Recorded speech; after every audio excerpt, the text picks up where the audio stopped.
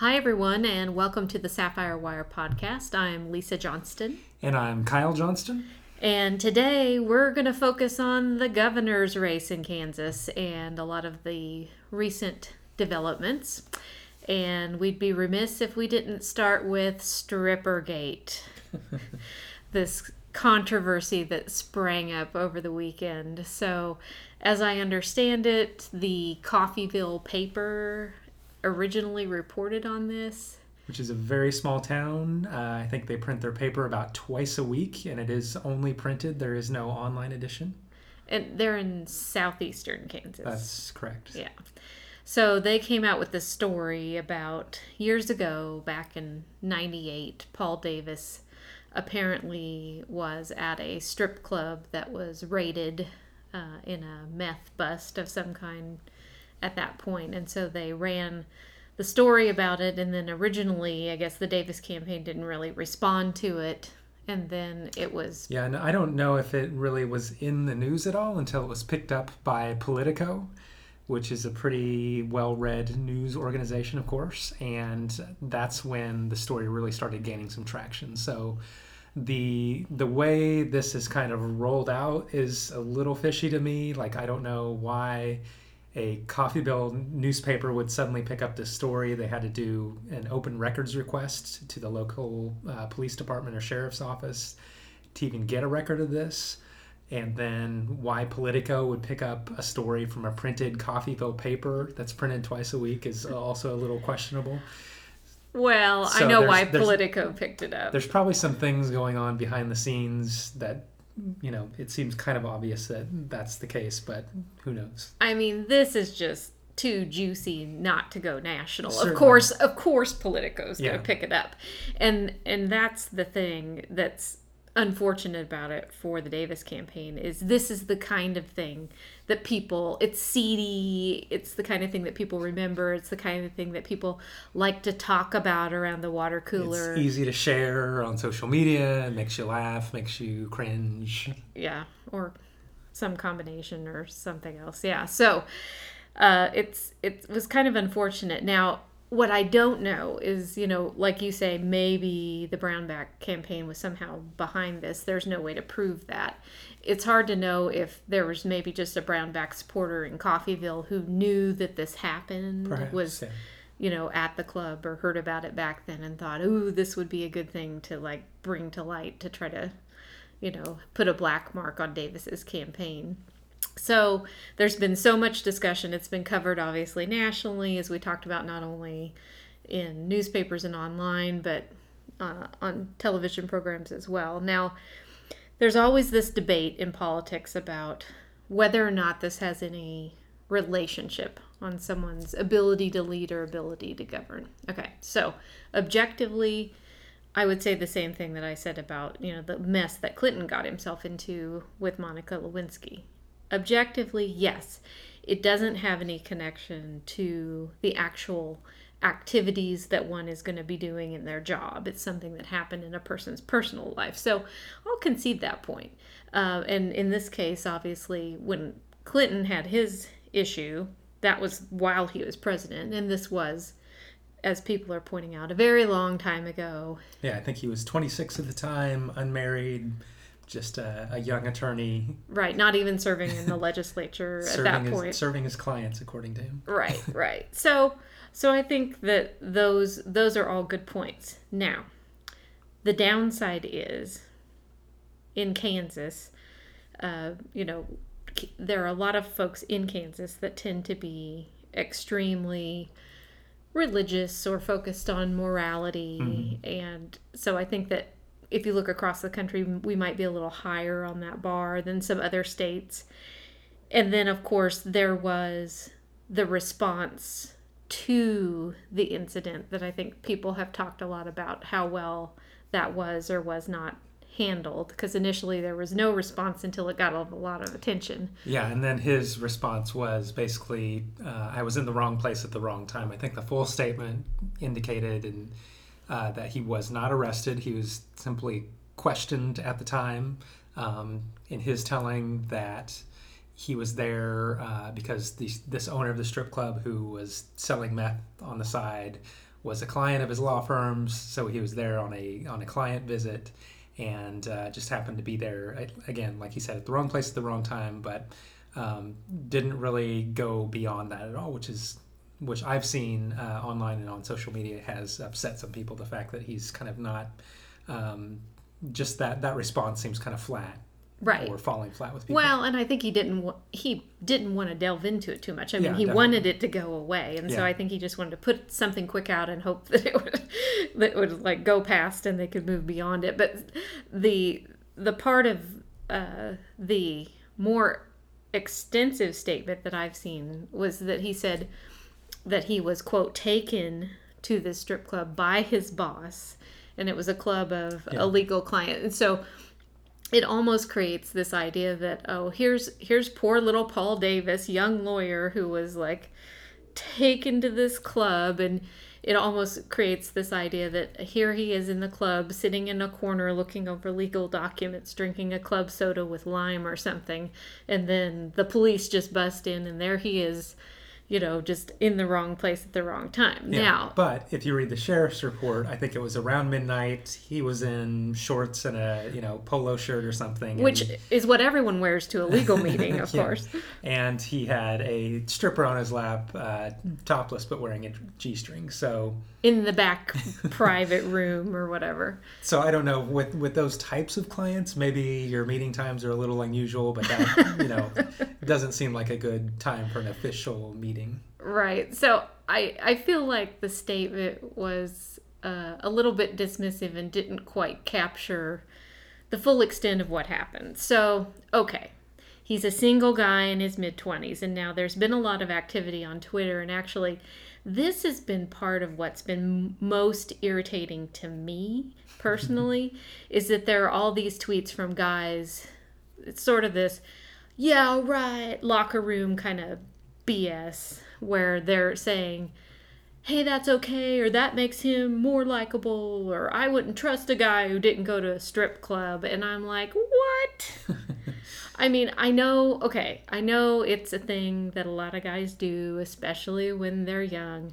But I had an exchange with someone on Twitter where I was saying, yeah, I've seen a lot of these tweets from guys, but you'll notice there aren't a bunch of supportive tweets from women. I haven't seen any. Yeah, and I specifically tried to search for even one and really couldn't find anything. Now, the guy I was talking to, he seemed to be insinuating he thought it was a generational issue and that all the younger gals thought it was great or okay or something. But, my opinion is that even though, as we said earlier, objectively, yes, objectively, I'll concede that this was a long time ago, and technically, in terms of the duties that you perform in public office, doesn't relate to whether or not you could effectively perform duties.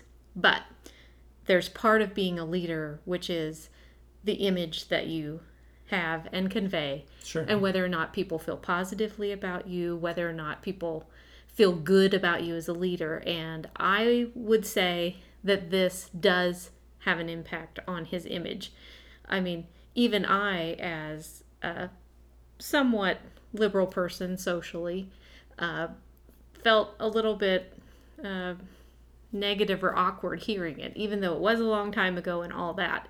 And so I do think, as I've said in my comments on Twitter, I think it hurts him with women, especially unaffiliated women or Republican women who are planning to vote for him, especially if they're also very religious individuals. I think that that's going to put those folks in a real quandary, and I'm going to be real interested to see what happens with the next round of polling, because I think it could erode some of the lead he's had. Yeah, I think in the last several polls, Davis has been at least a few points ahead, if not more. So the next poll, which should be out maybe later this week or early next week, will be pretty telling in terms of what kind of impact this is going to have. Like you say, Republicans who may be unhappy with Brownback may go back to Brownback because they don't like him, but this would be an example of these heathen Democrats and just showing their true colors. And so it's going to be the same old story for them. And sadly, it also plays into the stereotype that people have about Lawrence, like it's this town of heathens, And so since he's from Lawrence, that unfortunately dovetails very nicely. And going back for a second to this idea that there is some large group of women who supports strip clubs or guys going to strip clubs, I frankly don't buy that. I think that the proportion of women who are in favor of strip clubs is a very small minority of women. I think there are two groups of women that probably make up the majority of women on this. There are some women who are vehemently opposed to it and find it completely distasteful. And then I think that there are some who don't really love it, but they kind of bite their tongue and accept it as a reality of what some guys do. And in my view, I would say that makes up the vast majority of women, probably 75 to 80% at least. And then, you have this smaller slice of the pie. But what I want to know is how many women are like, yay, pro strip club, that aren't either current or former employees of strip clubs. Yeah. I think that's probably the biggest part of the demographic. Yeah. I mean, maybe I'm just out of touch with all these pro strip club ladies, but I've never run across any of them. And, going back to the issue of leadership and your image and how people perceive you, it's one thing to say, well, why are you making a big deal about this? It's something that a lot of people do. But people don't want the lowest common denominator in their leadership. They don't want, just anybody doing any kind of behavior. Whether you think it's right or wrong, people hold candidates to public office to this higher ideal or higher standard, and then when they get crestfallen and disappointed when they find out, people aren't really measuring up to what I thought they would be. Yeah, exactly. So it's going to be really interesting to see how this plays out, and the responses have been very bifurcated. Of course, the Kansas GOP is trying to say there's this giant pattern, because he had that issue with the ad. Yeah. The unfortunate issue where he had hired someone who had kind of a checkered, the way they painted it, sexual deviant past. And they had to pull that ad. And so then now, on the heels of that, they have this issue with Strippergate, for lack of a better thing to call it. So I think that they better hope that nothing else like this comes out, because it's going to be a real problem if it does. I mean, there's certainly, something like this coming out kind of this early. It's, we're not that far out from Election Day, but it's relatively early in the cycle. That would suggest that maybe there's an October surprise winning. We'll see. Yeah. The other angle I found interesting about this is that typically in PR thinking, if you want to bury a story and really not get it picked up in the news cycle, you release it on a Friday. That's going into the weekend. People are going out, enjoying the weather, doing weekend activities, whatever. And so they're not really paying attention to the news.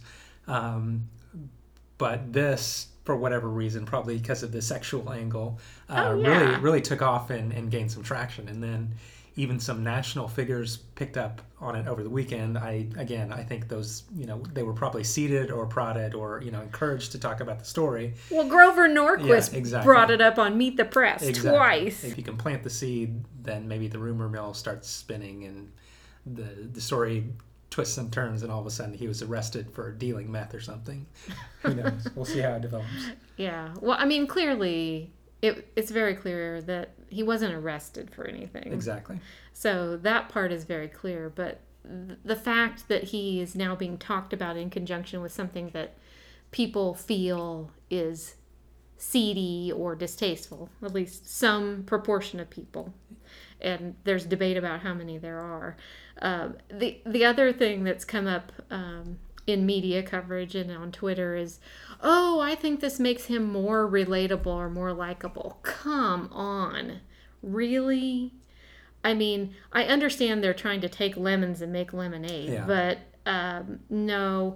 If they had the ability to choose this not to have happened or this to happen, they would totally choose for it not to have happened. Yeah, and they have been kind of trying to deal with it by focusing on, Brownback's current issues. So he's kind of put the state in a bad way with the budget and his tax cuts, and he has some issues on education that Davis is asking him to address. So they're really trying to lean into that and call into question, Brownback's fitness to serve based on kind of what he's done in his term in the current day.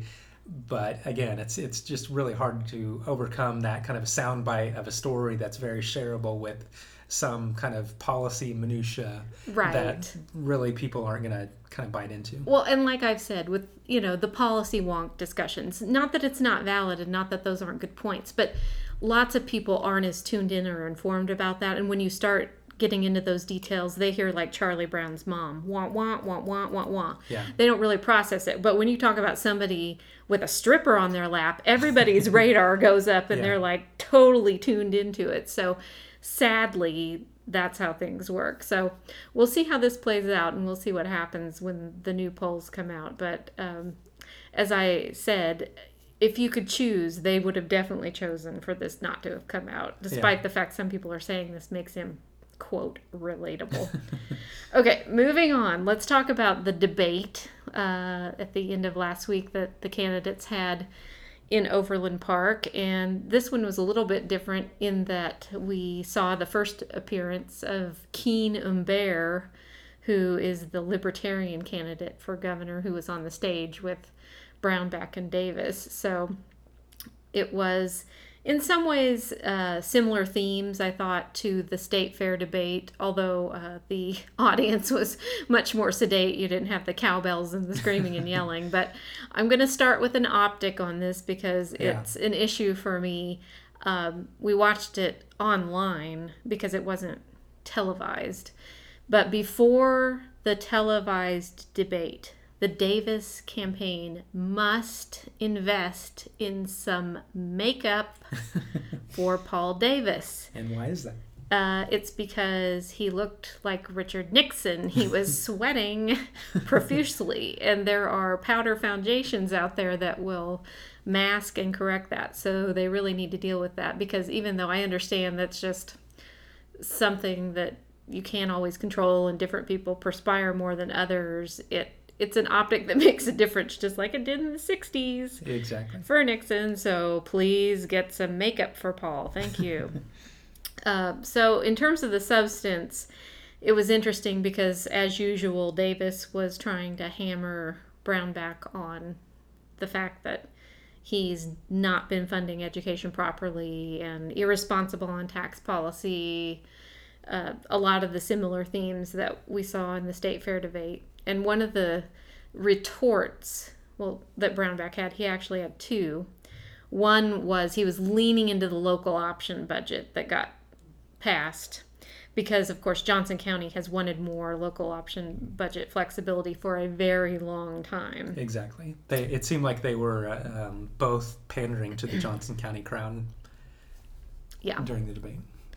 And so he was saying Davis voted against the local option budget, and I signed that into law. And so Davis never really dealt with that very effectively, because the reason he didn't vote for it is because teacher tenure was included in the bill. Yeah. And so he just said, well, they were trying to take a cheap shot at teachers, but he didn't specifically mention and defend tenure because he knows a lot of people aren't for it. So he kind of ran away from why he voted against that a little bit. But that's another one of those tricky issues where the soundbite is he voted against this, but he had a good reason for voting against it, and he shouldn't have voted for it, right? Given the teacher tenure issue. So, but it's kind of hard to parse those details with the voters because the attention span's not there. The level of interest kind of falls off pretty quickly when you start delving into the details of these issues, and so he's kind of maybe losing points on some of these types of things. Well, and this gets into one of the problems I have with the way people run, because they run in kind of a scared fashion where they're just trying not to upset the apple cart. And so rather than being passionate and defending, yes, I voted against it because you tried to take away teacher tenure and, Yes. that's an important thing. He wasn't willing to do that because he knows a lot of people aren't in favor of it. And so this is the problem that I think a lot of people have with politicians. They're not willing to be courageous and stand up for what's right and say, yeah, I voted against it because you stuck this piece of crap in there, and really lean into it because he doesn't want anybody to not like what he's saying. And there's a good possibility on an issue like that, the people that may not be happy with his position on the issue would kind of respect the fact that he's clearly stating, his stance and his opinion, and people really just want to hear why their politician or representative is voting a certain way, and right. They'll respect you if you tell them the truth and you're straightforward with them. And especially on an issue like that, you're not going to find many one-issue voters who are really focused on teacher tenure. So, even people... Except maybe teachers, exactly, and usually they want it. Yeah. So even the people that maybe disagree with his position on that issue are going to say, well, that's going to cost, my vote for Davis. So right. In my mind, he doesn't have anything to lose by kind of standing his ground and stating exactly his opinion on the issue. And so other than politicos who were very tuned into that whole thing and knew exactly what Davis was talking about, and I knew what he was talking about because I followed it. But most people are like, when he says that the governor took a cheap shot at teachers, they're not going to know what that means. Yeah. So that's going to be confusing to a lot of people. And then the other thing that I thought was a good piece of messaging, sadly, for Brownback was he kept saying, Davis is talking about your money, but not your schools, kind of leaning into this fact that he wants to take your tax dollars and spread it around the state. Yeah. And so he just kept leaning into that over and over and over again. And so Davis, I can't remember if he addressed it in the debate, but they've certainly been trying to lean into it this week, they've been trying to kind of push the idea of Brownbacks in favor of school consolidation. So obviously that's not a popular issue with schools, west of our metropolitan area in Kansas City, justifiably. And really, again, that's not something that seems to be gaining a lot of traction. Maybe it is amongst residents in those areas, but it's certainly, again, not going to show up in the news cycle anytime soon. Certainly not the national news cycle. The problem is they are coming at this from a defensive or position because Brownback branded Davis as the consolidation candidate in the state fair debate, bringing up John Brattle and the statement that he'd made years ago about the possibility of rural school consolidation. And so now they're going, it's you. And that's always the worst position to be in when you've been labeled or branded as the consolidation person, and then you're trying to scramble to point your finger the other direction. And so it's like we talked about last time, there gets into this whole business of the he said part of the debate, and unless people are engaged politicos or policy wonks, they're not going to know what's factual, and so that's a problem. So before we finish, though, I do want us to talk about Keen Humbert, who was some comic relief, if nothing else, in the debate. That sort of livened it up in some ways. He was certainly a little bit more direct and not as polished on some of the responses he gave. He called people tax slaves, which I thought was amusing. Yeah, I used that quite a bit. And it was interesting because he had it, I thought, half right when he was talking about economic growth and development, because he kept leaning into the fact that people need more money in their pockets and that's how you grow business in the economy, because if people have money and can spend money, they will do that and businesses will grow and prosper and be able to hire more employees. Yeah. Totally agree with that point. He's absolutely right. But then he went to Disasterville by talking about fair tax, and he's like Mr. Fair Tax, and it's like, we need a 5.7% consumption tax. And we'll have to do a whole podcast sometime, because this is something, as you know, I feel super passionately about, because that word fair tax is anything but fair, because when you think about it, most lower to middle income people have to spend all of their income to cover their expenses, which means they would pay 5.7% on everything, versus people who are very wealthy don't need to spend all the money they make usually to cover their expenses. And so they would pay a very marginal fractional percent of tax on their income. And so it's a total gift to extremely wealthy people to implement a fair tax.